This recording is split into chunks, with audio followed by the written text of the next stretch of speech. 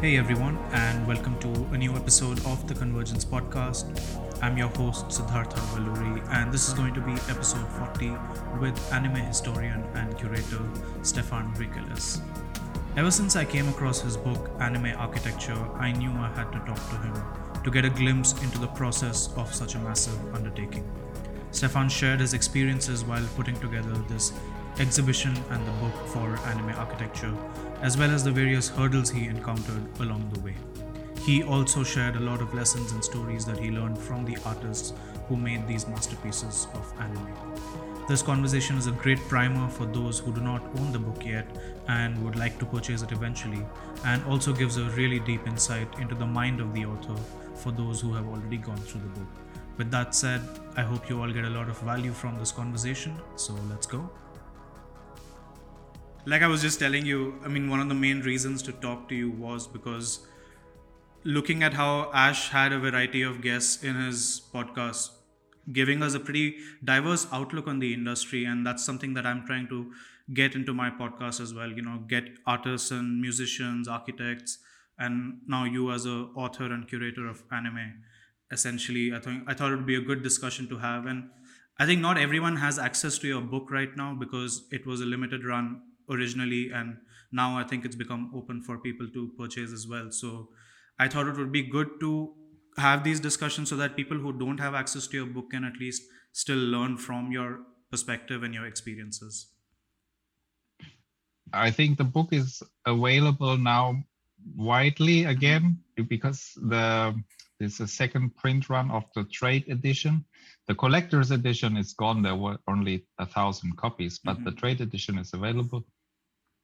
And yeah, but still in more remote places of the world, it's not easy to access. So I'm happy to give a overview or talk about it. And thanks a lot for inviting me to your podcast. It's My great pleasure. to be here. My pleasure. And I have to say, I've been really excited for this conversation in particular because, you're documenting a certain part of the industry that is not that well known because obviously because of the language gap, some people may not be able to even understand the documentation. And because you've allowed it to be accessible at a much wider level, I think people can really learn from the masters of the Japanese industry. Yeah, that's our mission to make these things accessible to a wider audience because I know there is huge interest. And also set people more directly in touch with the artists. I mean, not directly, but through just one step like this book. Appreciating really the art, because you have a lot of books that are called like the art of such and such movie.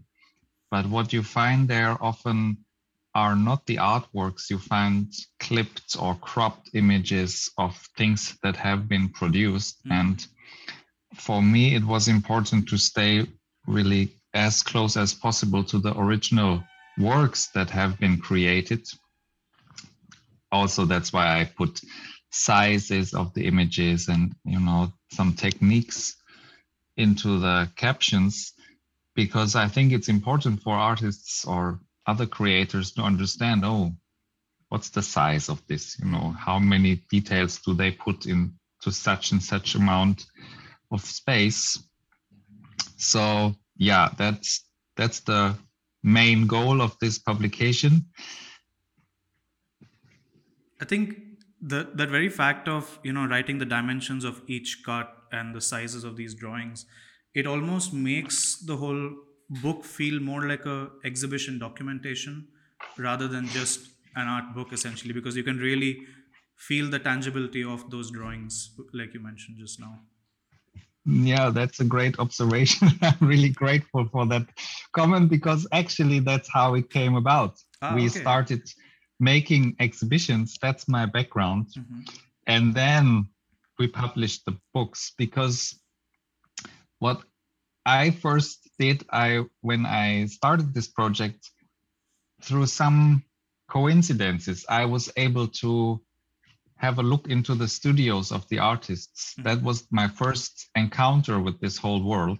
even in some cases before I saw the final movies, which were old at that point already, I saw the artwork. Okay.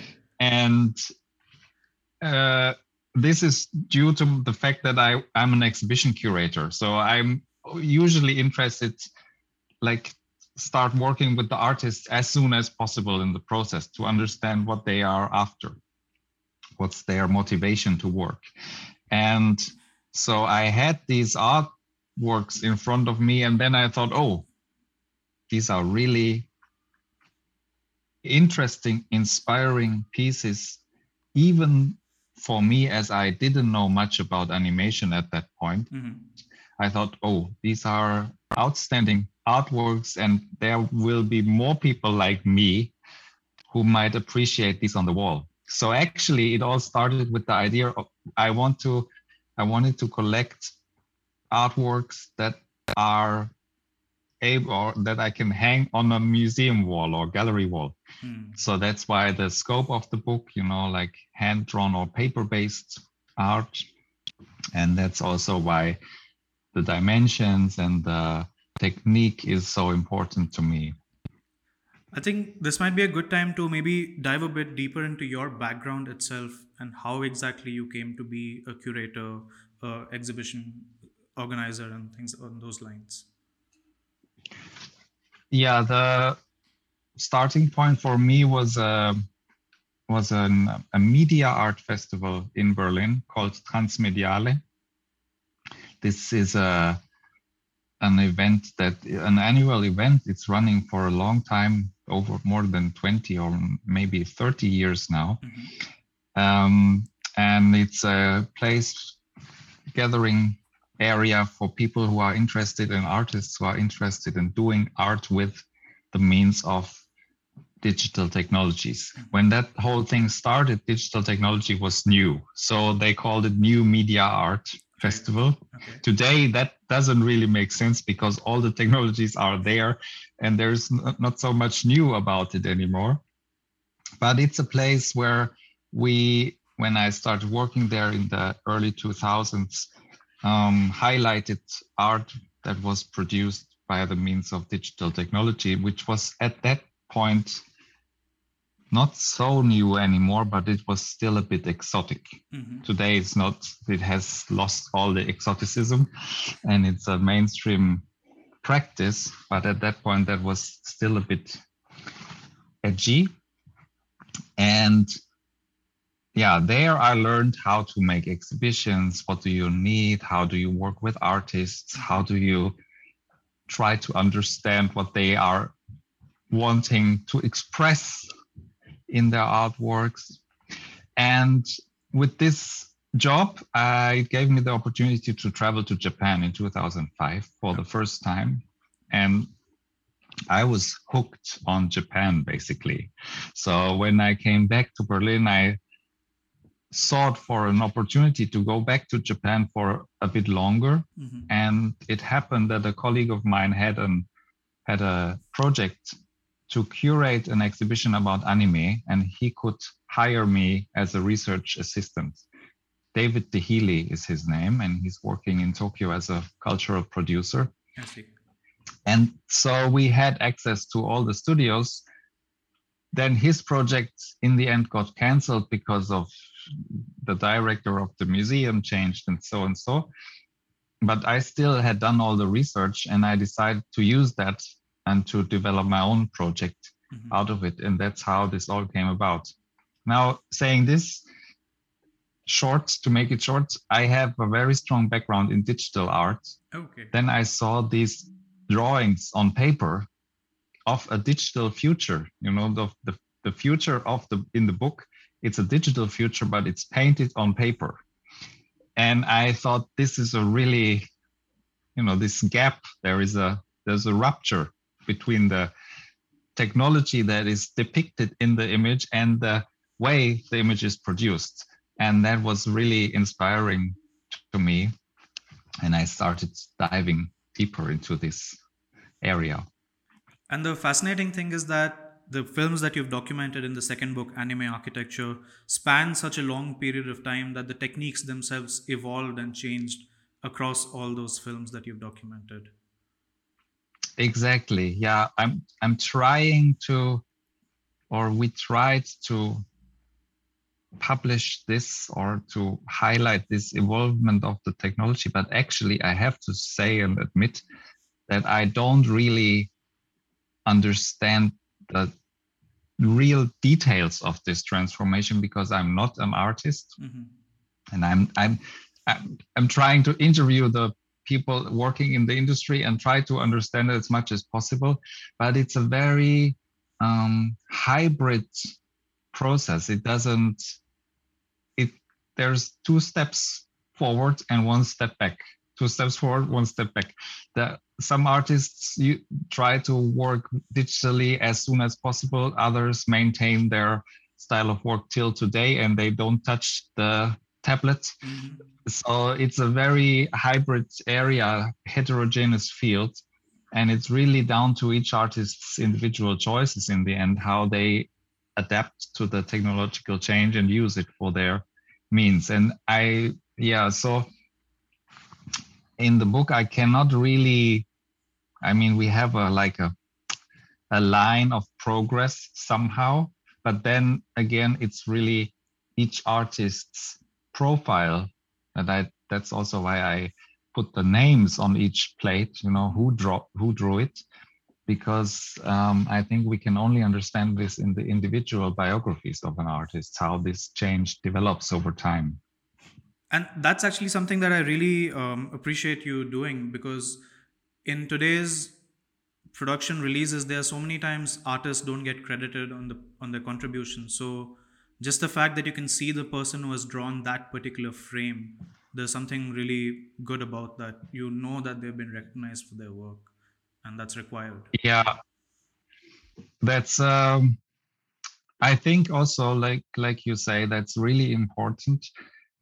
Then on the other hand, it's also an area where you have, as a publisher or author, you have to be really cautious, because none of these artists I'm portraying in the book would claim that these images are theirs. They have executed a certain step in the production process, and I put their names for this step. But each image, of course, as many of our listeners and you know, is based on another image that was created before that one. So it's really not the author of the painting, like in the original sense.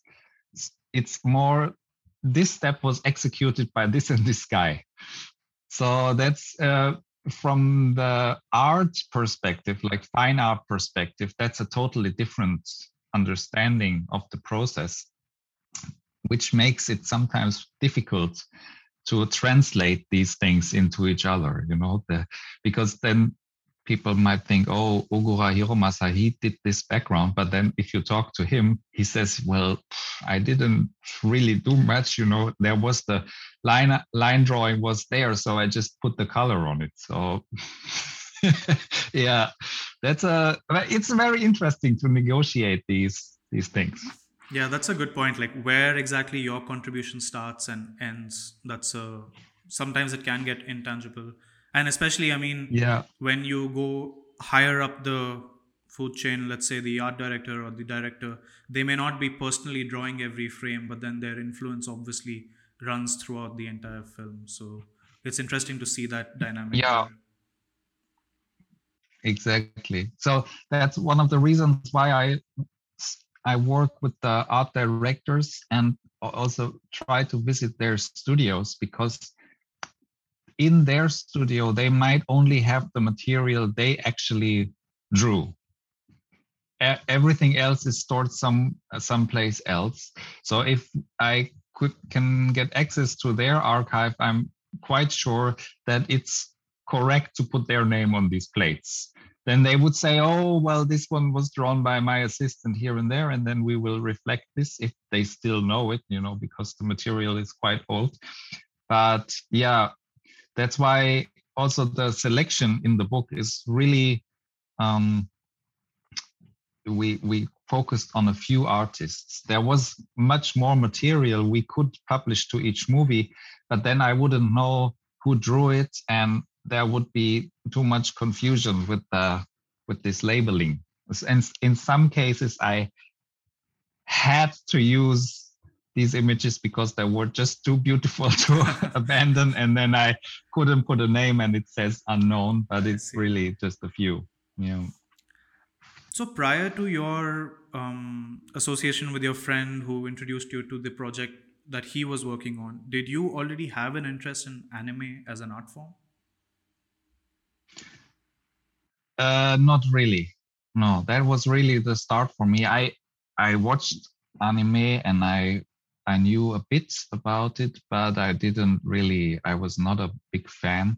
That grew over time. The more I got into it and researched the field, the more obviously it was interesting for me. You know, that's always the case. If you start with something, then you might not really, there's something interesting or inspiring that draws you into it, but just over time you will develop a passion for it. So yeah, I was really coming from the outside to this, not as a fan. And I think actually looking back now, that opened the doors to me because people understood when I talked to them, especially the artists, they immediately knew or felt from my stupid questions or strange questions that this guy, he's not here to stalk us. No, he's not here because he's a big fan of Akira or Ghost in the Shell. Maybe he doesn't even know these things. He's here because he wants to understand what I'm doing. And for an artist, that's, especially working in the industry, that's much more uh, pro, like there is more exchange, there's more dialogue if you're not focused too much on the final product, but really on the process of establishing the creative path that leads eventually to a movie title. And so my ignorance to the field, I think, just saying in retrospect, no, but it helped me in the beginning because it made my research a bit more credible, just in the sense he's really researching. He doesn't even know what he's looking after. He's just starting to dig. No, that's, I think that was good. And so before this project, Anime Architecture, we did another one that called Proto Anime Cut. And in this first publication, I didn't structure it according to movie titles. I structured this one according to artists. So that was really a catalog of artists' work. And that was a very different approach. No?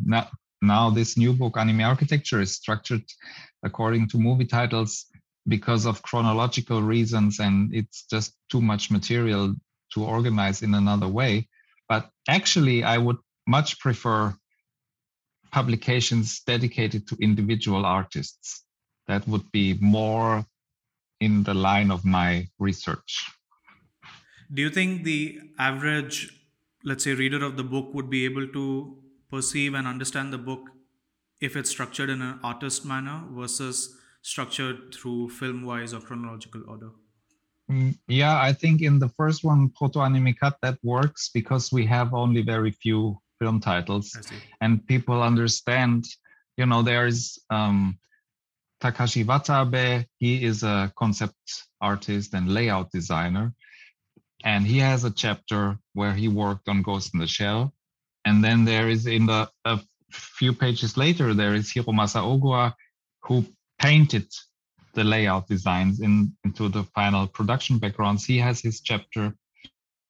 And we also left out the still images of the movie. So people, to really understand, you need a bit of an effort. You need to make an effort and check, oh, okay, this line drawing corresponds to this production background. But once people do this, then this book is very interesting because you have the line of work of one artist and you can understand his or her style.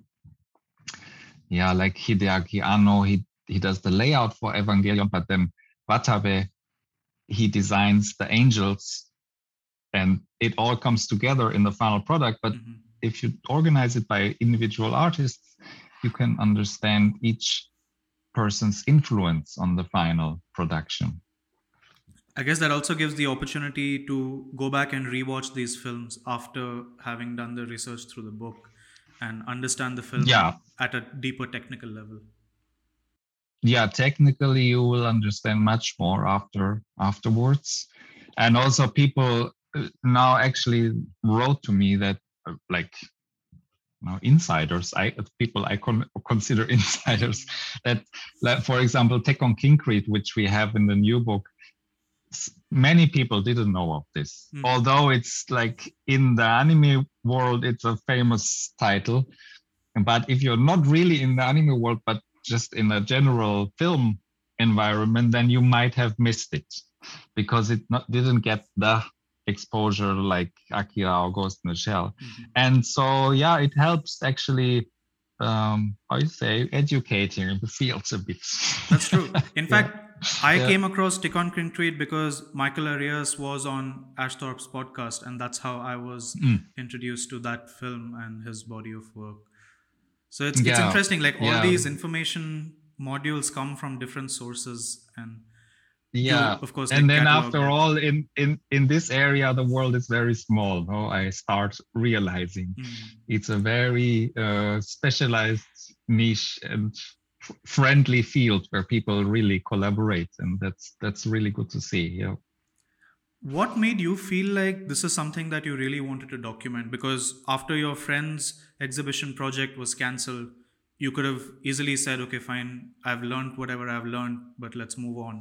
But you chose to continue sticking with it and develop your own projects through that. Well, honestly, I think it was the outlook that this is something quite impossible to do. Because until that point, like in the first exhibition 2010, we showed the original drawings of Ghost in the Shell the layouts of Hideaki Anno, original pieces in a not so well-known museum in Berlin. So to get these things out of Japan onto a German museum wall, at the first view, this seems something quite challenging to do. And it had not been done before. When we talked to Kara at that point, then we said, but there had been exhibitions of Evangelion before. And they said, yes, there had been, but that box is never returned. So we don't have any material to give to you. And then it took me 2 years to, prove with insurances and transportation companies and, give them the idea that this is a very serious project and that it will be protected and the works will return. And then we could borrow these drawings, but that was a very, very long and intense process to get these things out of Japan. And that was, these long endurance races. These are really motivating me because I saw that, as you say, usually people at that point would just drop the project because it's, and it doesn't pay your rent. It's just too expensive. So you need to be able to afford it, and you need a position where you don't have to defend it to your boss, or you need a really generous boss. So I was my own boss and I had another job on the side. I could afford it. And so I just continued and I tried to do it. And then, in the end, we could really do it. And then the first publication, I don't know, not many people have it because we only printed a few thousand, and now these are gone. I have a very, very, very limited stock still, but this is really just for collecting purposes. But I made this publication at a very high quality. It was very expensive to print this book. No publisher would ever do this. um, I just did it myself because I knew, or I was hoping that this is something, it didn't happen before. So we need a document for this, and it will generate more things in the future. That was my hope. So I printed it as a present, basically, to give to people and say, look, this is what can be done if you just put some more money into it and take a risk. We could do something great. And then it took like 10 years, and then James and Hudson came, and they understood the message. Wow, that is amazing. I really commend your patience and tenacity to go through that, especially when you don't have any other financier backing that project early on. It of course Yeah, requires, that was I mean, investment from your end to actually be able to do that. that requires a lot of investment from my end, but also the trust and the like patience from all my partners. No, it's not possible to do something like this if you are under the pressure of strict deadlines or something, because it takes a year longer than you think. That's true. So yeah, I'm really grateful for all the supporters and partners over time who believed in this undertaking. Uh, It's um, not a one-man show. No, it's like many people involved. at a communication level, like, are you free, like, very fluent in Japanese at this point to be able to, really communicate with the artists there? How was that like? No, I can speak Japanese on a small talk level, I would say, Hmm. but like negotiations about rights and things, I have partners in Japan who do this with me. I see. And also for the last 2 years, I could not visit there because of the COVID things. So at the moment, all communication is by mail. And yeah, we are now establishing a gallery outlet for some drawings, like Hmm. reproducing high quality prints. And for this, everything is with my colleague in Japan. And then we exchange emails sometimes directly with the artists, and these are machine translated, or I can look at them for a long time and understand what they say. I see. But my Japanese is not good enough to really go into details. Yeah, but it's good enough to be there and give them an idea that I'm trying to do the best I can. Yeah. Yeah, wow. I mean, that I guess makes your job of earning their trust that much harder, because you can't immediately convince them that I am somebody who's seriously trying to protect the work and showcase the work in a good way. Yeah, well, but actually, that's really a result of the process. No, that they see the new book, and also the book is now translated into Japanese. There is a Ah. Japanese edition, and so finally they can also read what I'm writing and tell me what's wrong and what's right. That Hmm. makes things much better. And yeah, so we are coming closer and closer. And also in the next years, there will be opportunities to invite people over to Europe Hmm. for exhibitions and things. So yeah, we are growing together a bit more. Um, so as you documented the second book specifically, where you went through this entire journey of 2 decades worth of film, what did you learn about the production pipeline that maybe you didn't know earlier, or things that people may not have been aware of? Like, these are the real, true behind the scenes of these films. Hmm, over time. Well, the one like group of artists that is very prominent throughout all these productions is Ogawa Hiromasa, I already mentioned, and Kusamori Shuichi. They are both art directors. and Watabe Takashi, the layout designer and concept guy. They worked together on a lot of the productions in this book in different constellations. Like the Ogura-san is the senpai. He's the oldest person in among these three. And he took care of Pet Labor and Pet Labor 2 and Ghost in the Shell as an art director. But for example, in the production, like when Pet Labor 1 was in production, at the same time also Akira was in production.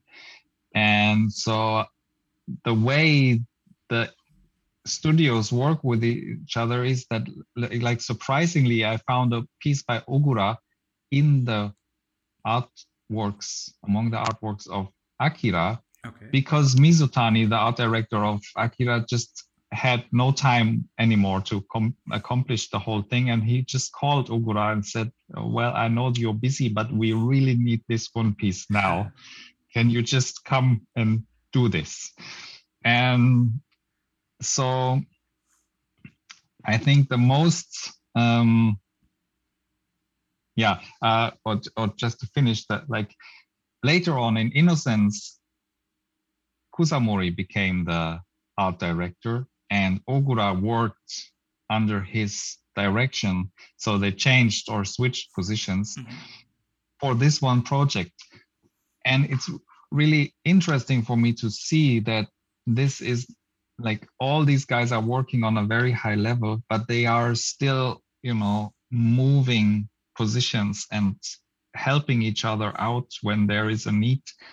And it's all like the evolution is a process they do together. Like each one has his style, but then when there is time pressure, they start developing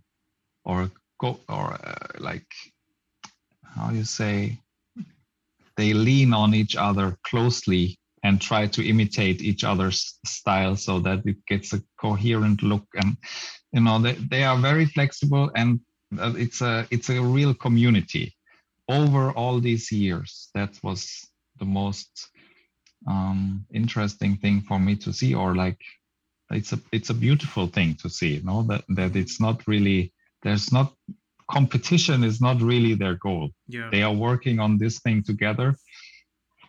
And that's a very benevolent environment in a way. That's really great. And then technologically wise, as I already said, that's really down to each artist's individual practice. Like Ogura, he's still painting by hand on paper, like Ono, also the art director. He later worked more with Ghibli, but these guys they will not change to a digital workflow. Whereas Kusamori, he's a total hybrid artist. He likes to draw with fine liner or pencil on paper, and then he will develop his production backgrounds in the digital environment. Kimura, for example, the guy who did art direction for Tekken Concrete, he always paints on paper, but he knows that all his paintings are used as a texture mapping element for a 3D environment. So his painting process is very different. He doesn't need to draw or paint complicated perspectives or like deformations of the camera lens, because that will be done later on. So they all have a very individual way to deal with the environments that they are presented to.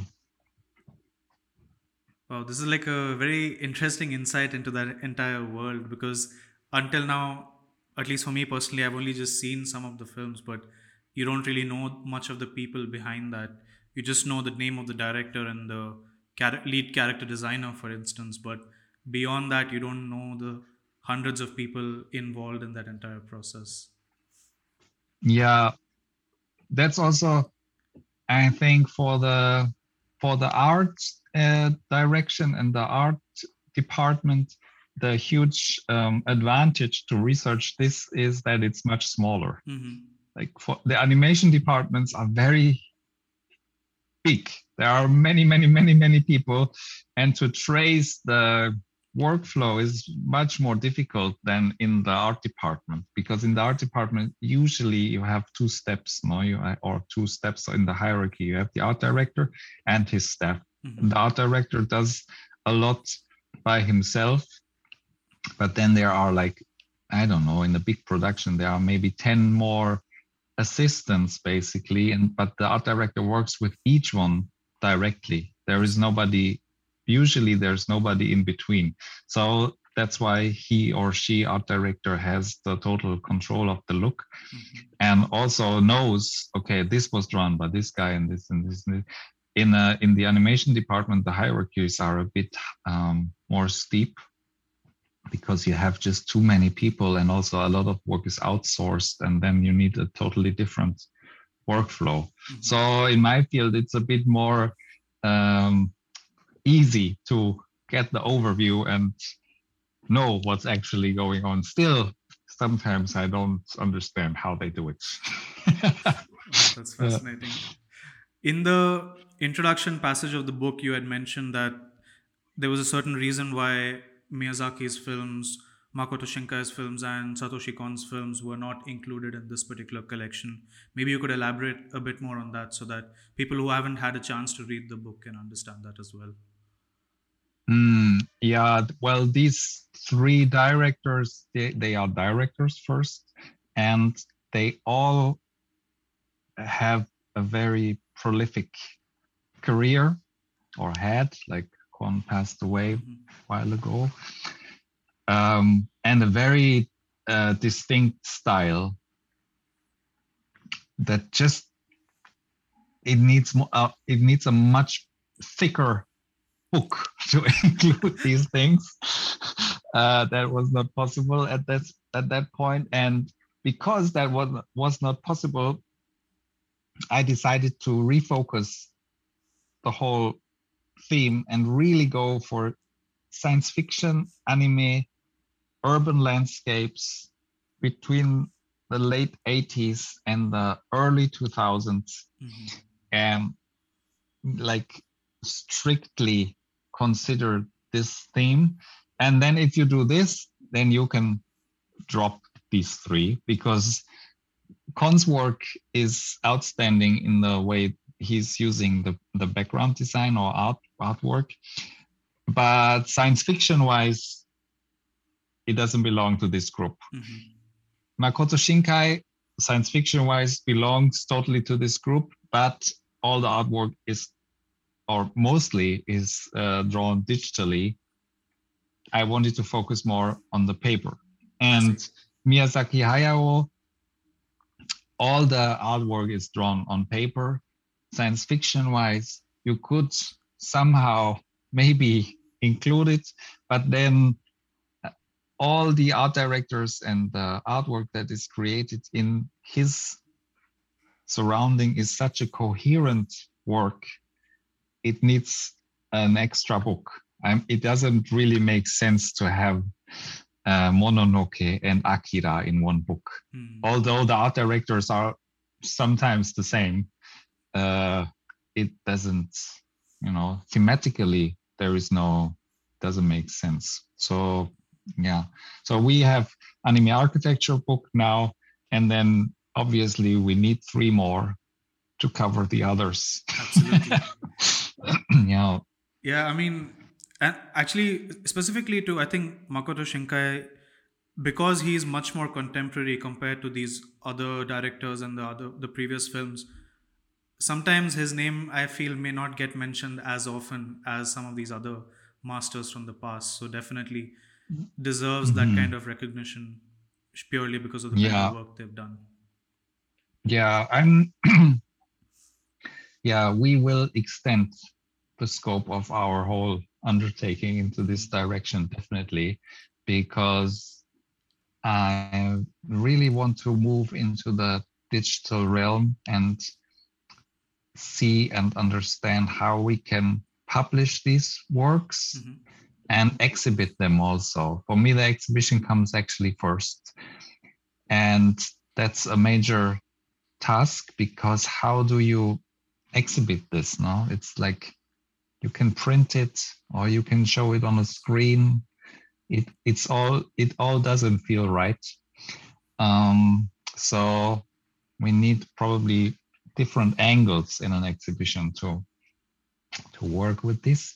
Correct. And then second, how do you publish it? I mean, Makoto Shinkai's work is published in his own publications. Like with each film, there is an art of book.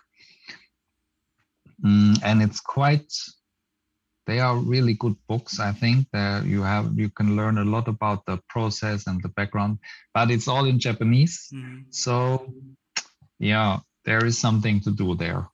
I see. Yeah, I mean, there is definitely so much more that you can go in depth for these films, because I have a book which is The Art of Satoshi Kon, where there is some documentation of his entire filmography, but it doesn't go as in depth as you have done, where you know who is the person who specifically drew that cut, or what are the dimensions of the drawing and things along those lines. Yeah, Satoshi Kon would be really a book about storyboarding, Mm-hmm. because everything he does is already in the storyboard. His storyboards are amazing. I only for this purpose I bought all the collector's editions of his movies, like Japanese collector's editions, because these are the only publications you can get to see his storyboards, Wow. and these are really amazing. And yeah, there's a researcher in Japan, Hikawa-san. He did a lot of work about Kon already. And yeah, we are in the process, I would say, Mm-hmm. of somehow uh, lifting the wheel on this treasure. You That's know, amazing. Were there any, let's say, legal hurdles that you had to go through to secure permissions to share some of these internal drawings publicly and things along those lines? uh, like sharing the internal drawings or the making like process drawings, that was not an obstacle. The main obstacle was to get the rights in the first hand to publish I see. these things together in one book. Yeah, I mean you say hurdles. Well, yeah, it's just it took a very long time and a lot of money to Mm-hmm. to license these images, because although these are not final like merchandise products, they are still under a very strict regime of copyrights and licensing. Mm-hmm. And you need to first figure out who owns what, and then you have to pay them. And that takes a long time. So I think writing the book and getting the material and scanning the artwork was really just half of the work, I would say. I see. The other half for me was clearing the rights, and then the whole production of the book was in the hands of the publisher. Yeah, that's the main obstacle, the rights. No, Mm-hmm. otherwise these books would be really a pleasure and very easy to make. But I think because of this, we only this one publication at the moment, because it's just, if I started now, I wouldn't know who to ask. Mm-hmm. It took me 10 years to figure out the telephone number of the right person. So that's, and then this person only speaks Japanese. And yeah, it's not so easy. Wow. But over time, you know, Now that you've published the second book as well, and then the earlier book Proto Anime Cut, um, has it become easier for you to approach these studios and these art directors, because they may have also seen the books in publication and they know that you're somebody who can be trusted with presenting all this documentation well? yes, sure.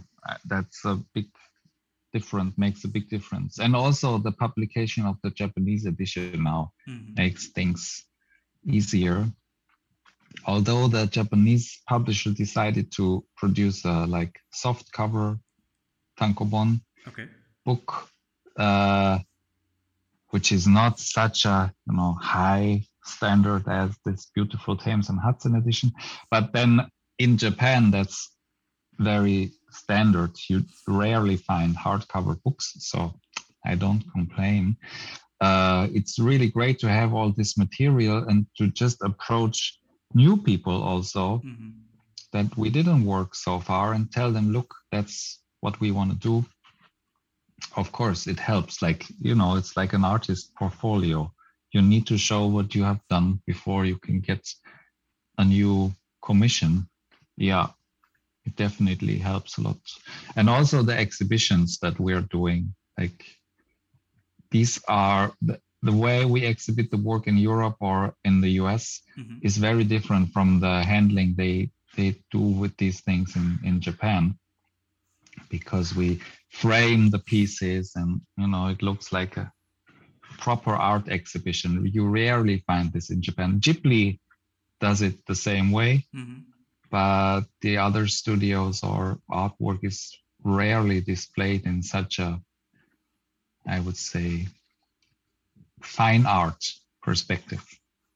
Yeah, that's something that I really appreciate about this entire process, because oftentimes the production drawings are just a part of the process and then they get forgotten, but giving it that respect really elevates the craft so much more, and you understand how much work actually went into doing these films. Yeah, yeah, that's like a lot of the work that would be interesting was just dumped into the trash, no, because it's Mm-hmm. too much.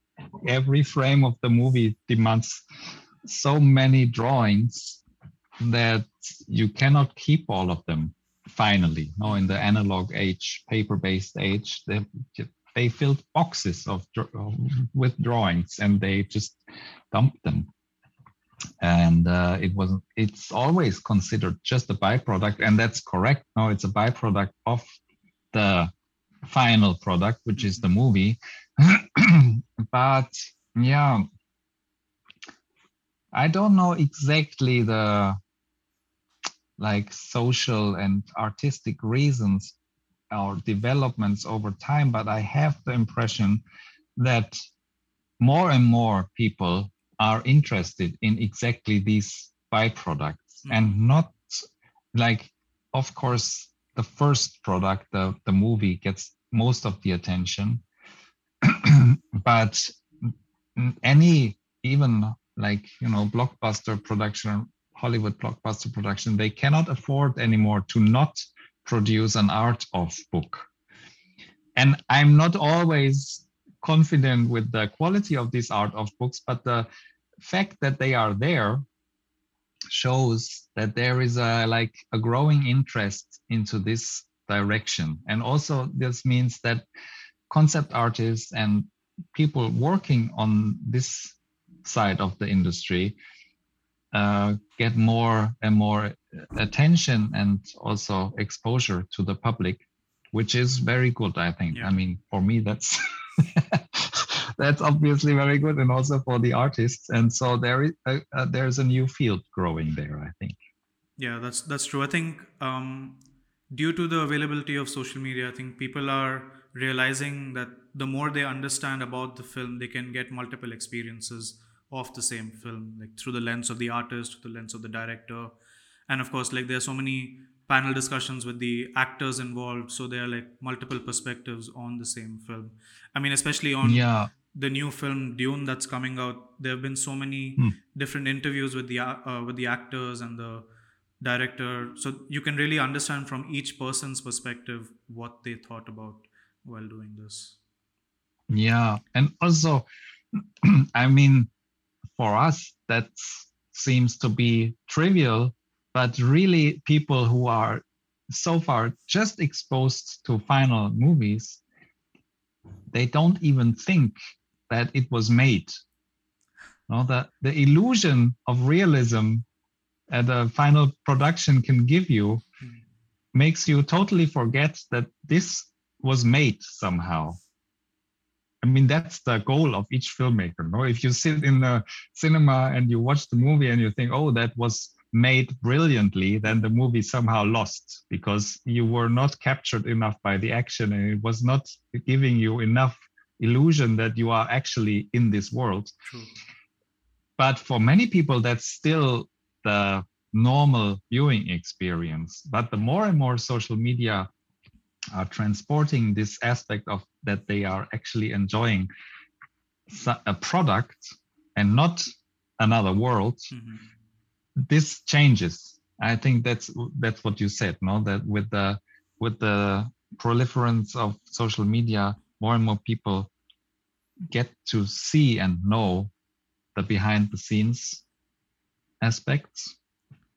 And that somehow also changes the way we look in a more general perspective on movies, I think.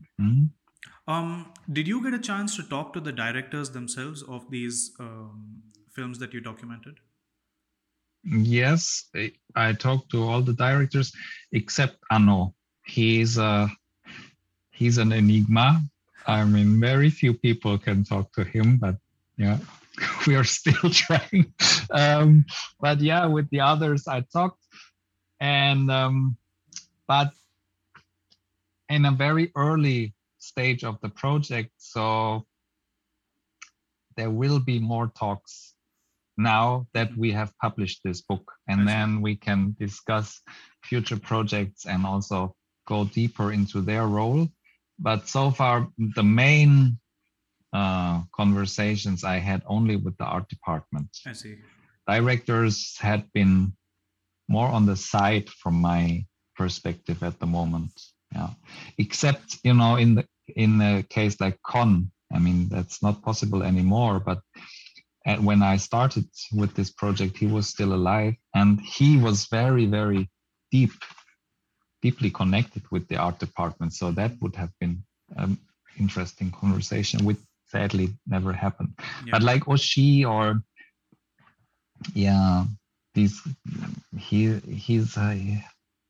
he's drawing very simple things, and then he's talking to his art department. So there is for the focus I had at the moment, there's not so much to get there. I see. It'll be really interesting to see or hear their retrospective outlook on these films, many decades later, what they felt about being in that pipeline at that time and now looking back on those films. Yeah. But actually, I think these things are published in Japanese often. Like Otomo, he's talking about Akira a lot. Also Oshii, he's talking about Ghost in the Shell. So you have these comments, they are just inaccessible for most people. But yeah, it's true. It would be interesting to have sections of the directors looking back, maybe in the next book. So at a personal level, like what have you really taken away from this entire process of a decade long of exploration? Personally, personally, the most challenging thing for me was to look at myself as somebody from the outside of this world. And why should I be the person to publish this book? I see. Because as I said, I'm not fluent in Japanese. I'm not really an insider of the industry. I'm not the biggest fan of anime.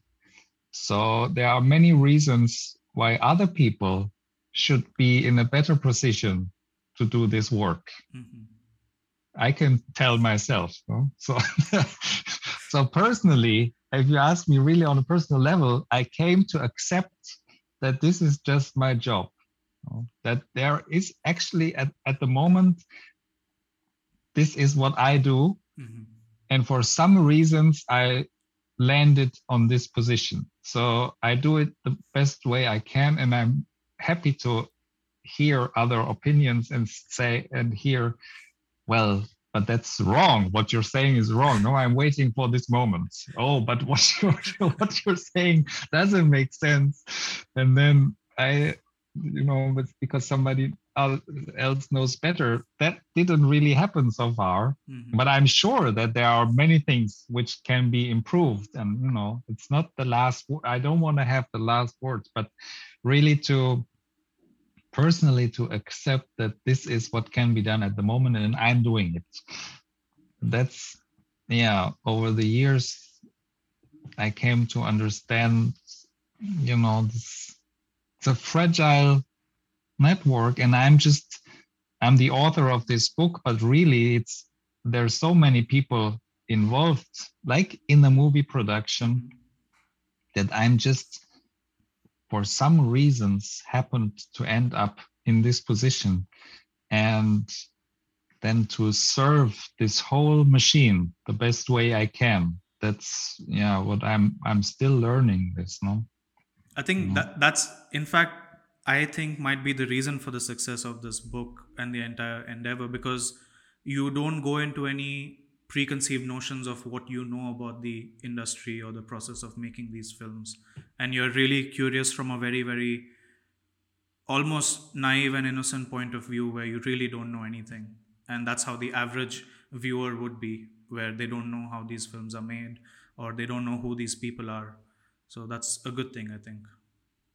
Yeah, yeah, that like what you describe, I agree. That's a good point. From my perspective, that feels just like, be passionate, to admire this work.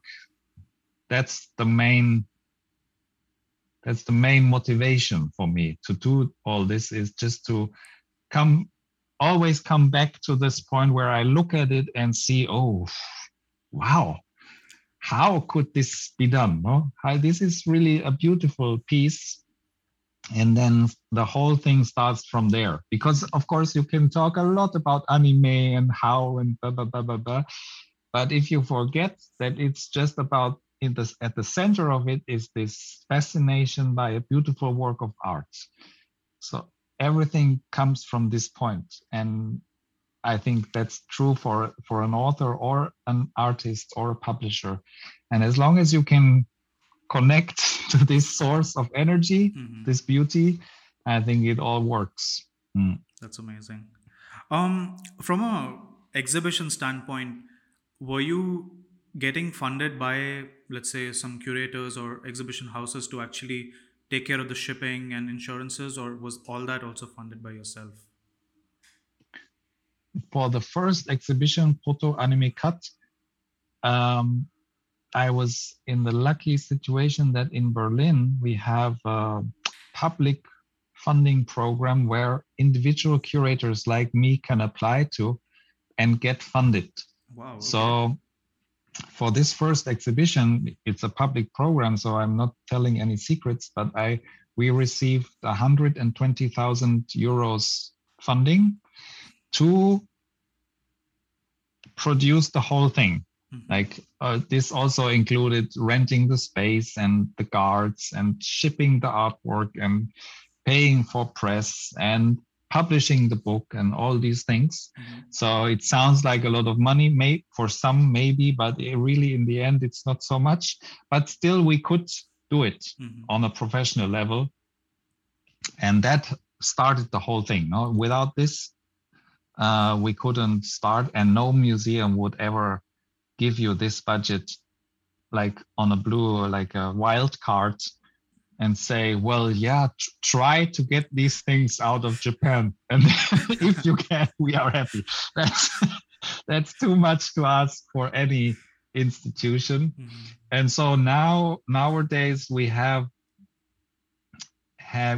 this experience, and we know the costs that a new exhibition will incur, and then we can ask for specific funding of parts, and also I can ask the museum for a fee for my work because I know how long it takes, and so now we're in a much better administrative position to actually make this work. Yeah, and now the next galleries and museums, they have a certain budget, which is much less than what I just said, but still it enables us to maintain this series of exhibitions. I see. Has like the COVID travel restrictions in any way affected these exhibitions and how long they can be open for, or which city they can be a part of? Yeah, the last exhibition we had was in Florida in the Morikami Museum, Mm-hmm. and that was closed due to the COVID restrictions. But it just 1 week before it would close anyway. And then since then, nothing happened because the museums, they have a long waiting list of shows that they had to cancel and put on now.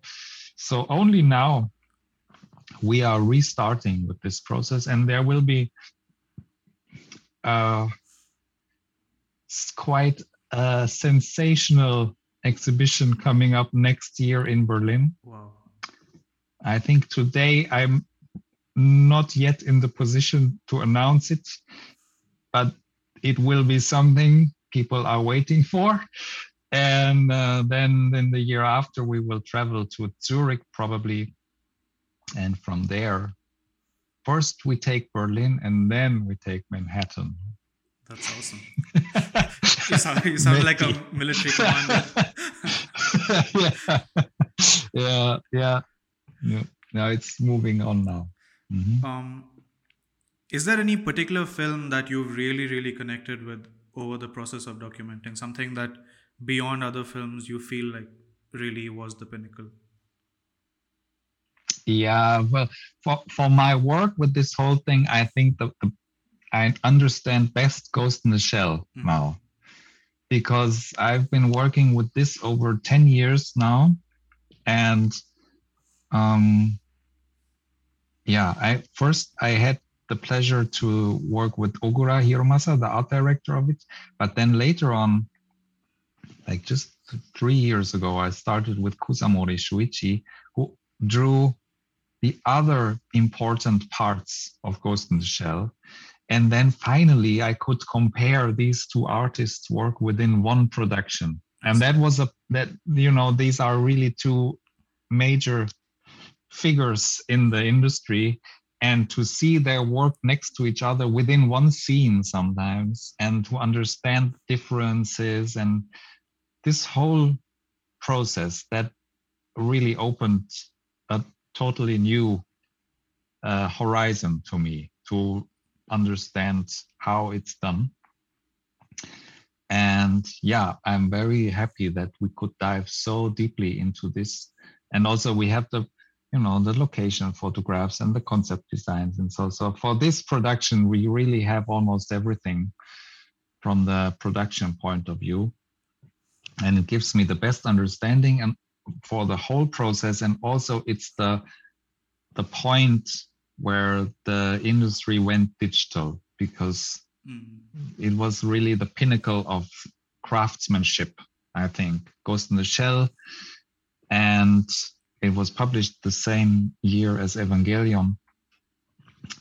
And the Ghibli films around that time, Mononoke, these are really the top that you can get on paper.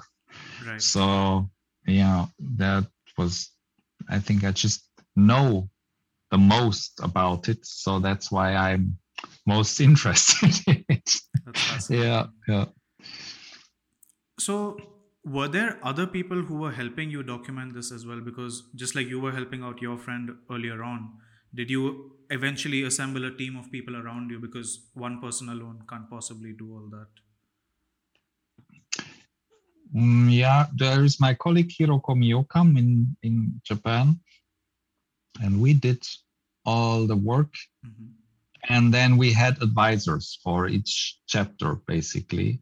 That a very important person is Hikawa Ryusuke, and the people of the ATTAC, it's the Archive for Tokusatsu and Animation in Tokyo. And then, of course, the people at the studios, like the most important one is probably the archivist at Production IG. She helped us a lot with, details and questions and,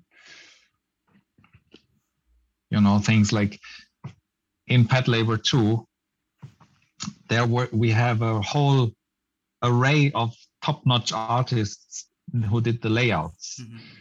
But then who did which layout?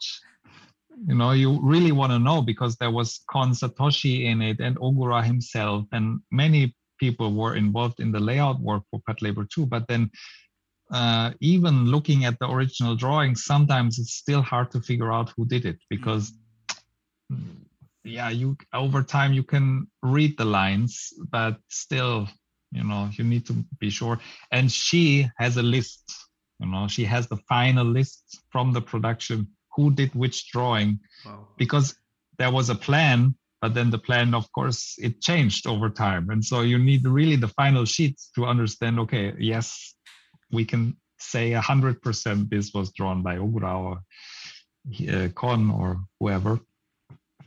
And like these things, you really need people from the studios, otherwise you cannot know this. It's not published anywhere. That's true. Did you get a chance to also talk to the actual artists themselves who drew a particular frame that ended up in the book, and what their reaction perhaps was on this entire process of documentation? Well, the artists in the book, I talked to all of them. Okay. Like for hours sometimes, because we visited them in their studios, and they showed us, in the first place, they showed us what they had, and then we selected from this. So there is more work there than we could publish, and we decided with them, sometimes in close collaboration, what to show and how, and so. And then like with Kusamori, for example, there were so many differences in the way he works, like for the Ghost in the Shell, that we took a long time to discuss the details, like how do you get the layout drawing onto the paper that you want to use for the final production background? Because the paper is too thick to use a light box. So you need to transfer somehow the line drawing to the new paper. And there are different techniques to do this. Some use a charcoal paper and trace it. Some others use a very, a very hard pen. So it's just tracing, it's embossing the embossing the paper. The line drawing onto the transparent paper. Exactly. Yeah. So you have basically an embossed paper, and then they can start from there painting. So there are many ways to transfer the layout onto the final production backgrounds paper.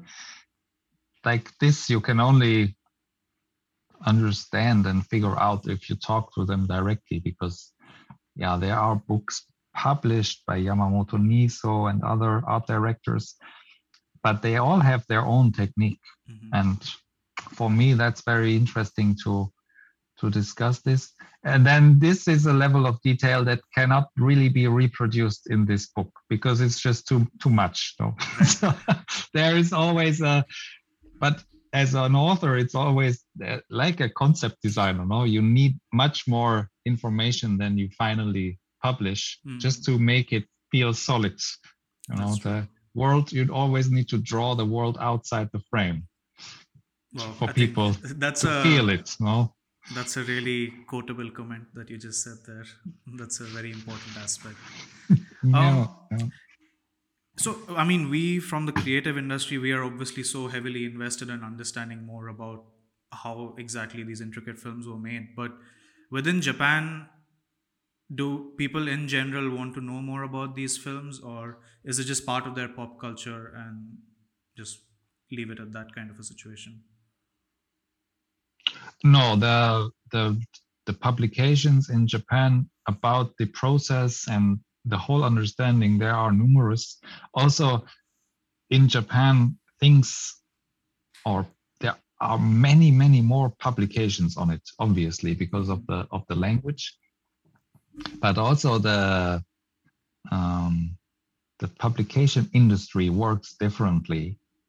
It's much more easy or quicker to publish books I and see. texts and things in Japan, and they read much more, I think. So the density of information within Japan about all these background things that I'm also trying to figure out is much higher, and it's probably all published there somehow Mhm. already somewhere. But not in this thematic overview. I see. That it's really interesting to see now the response to the Japanese edition of this book. The first thing is, why does a German guy with a British publisher produce this book? Why wasn't this done in Japan? That's Mhm. really the first question. Because it obviously seems to be so natural, almost, you know, it's not really understandable why this has not been done already. Mhm. So why do I need to come from Germany with a British publisher to produce such a book? And then I think the reason is, first is rights questions, but the second reason is that the statement is a bit bold. I'm Are you still with me? Because the network is red here. No, Do you I still can hear understand you. me? I can hear you. Okay. Um, yeah, the my approach to the whole thing, the thematic approach is, um, how you say, it's a statement also in a way, Mhm. and it might be a bit even, too bold for Japanese researchers to come up with such a strict focus. I see. That, and also it's the material is very close to them, so the I think my outsider perspective helps me to overview the field and also ignore things that a Japanese person would know because it's published so many times and I just cannot read it. Mhm. So my ignorance is bliss at that moment. And it helps me to omit a lot of obstacles that you might have if you knew more. Mhm. And then I go into detail again. So that's a very different process from outside than within Japan, I think. Yeah. And but now I'm very happy that this book is published in Japan and also that people can get something out of it, because the text is one thing, but really the images have not been published anywhere in this way, Right. not cropped, the total view. And also, for example, the Akira chapter we have in the book, it's really the first publication of these images ever. Mhm. So, because they've been hidden in the studios. So yeah, I'm actually very proud about this. Yeah. It's a, I mean, understatement. This book is absolutely amazing, and even the print quality and just the weight of the book, it feels very, very premium, and it's something that you really, even people who may not be interested in anime or architecture, even for that matter, would really appreciate the quality of the book just for itself. Yeah. I think so. It's really the publisher's um, effort who made it so beautiful, and I think it's really good. I also like it. That's awesome.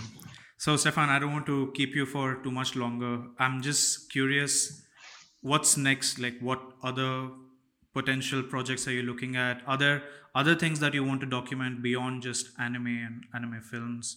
Just love to know your thoughts about that. Well, at the moment, not through. I'm thinking about next steps, but we still have things to do with this book, like showing the original work in exhibitions. That's Hmm. really the next step, and it will keep me busy for the next 2 years, I think. Hmm.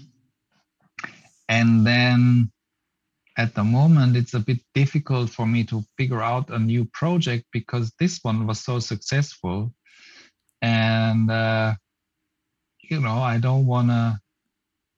It would be best to do the same thing again. I see. but then that's a bit boring and it doesn't work because there is no second Akira that you can exploit. Mm-hmm. And so yeah, I'm thinking about different directions. I'm researching into the like interface aspects of anime, like how do the anime robots and machines see the world, these kind of images, not the architecture but the machine vision, like cybernetics. Mm-hmm. And also robots is an interesting theme. So I'm considering several ways to go. And then there are these three artists that we didn't publish in this book, Kon and Shinkai and Miyazaki. That's obviously something to do. So yeah, I'm not sure yet, but over time we will see. That's amazing. Wow, I'm really looking forward to especially like the three directors and then the cybernetic aspect of it. For somebody who studied architecture earlier, this particular book really inspires me quite a bit because there's so much I can learn from it. So I really appreciate you putting it together, you and the entire team, and of course the artists who made all the work. So thank you so much. Thank you very much for this great talk. Absolutely. And the excellent questions, I have to say. It's really a pleasure to talk to you. Thank you. You're Likewise. very well informed. Really, Thank you. It was really fun talking to you, and I hope to continue staying in touch with you. Hopefully, I get a chance to come to some discussions. Yeah, stay tuned. You will come. Awesome. All right. Have a nice day ahead. Great. Thank you very much.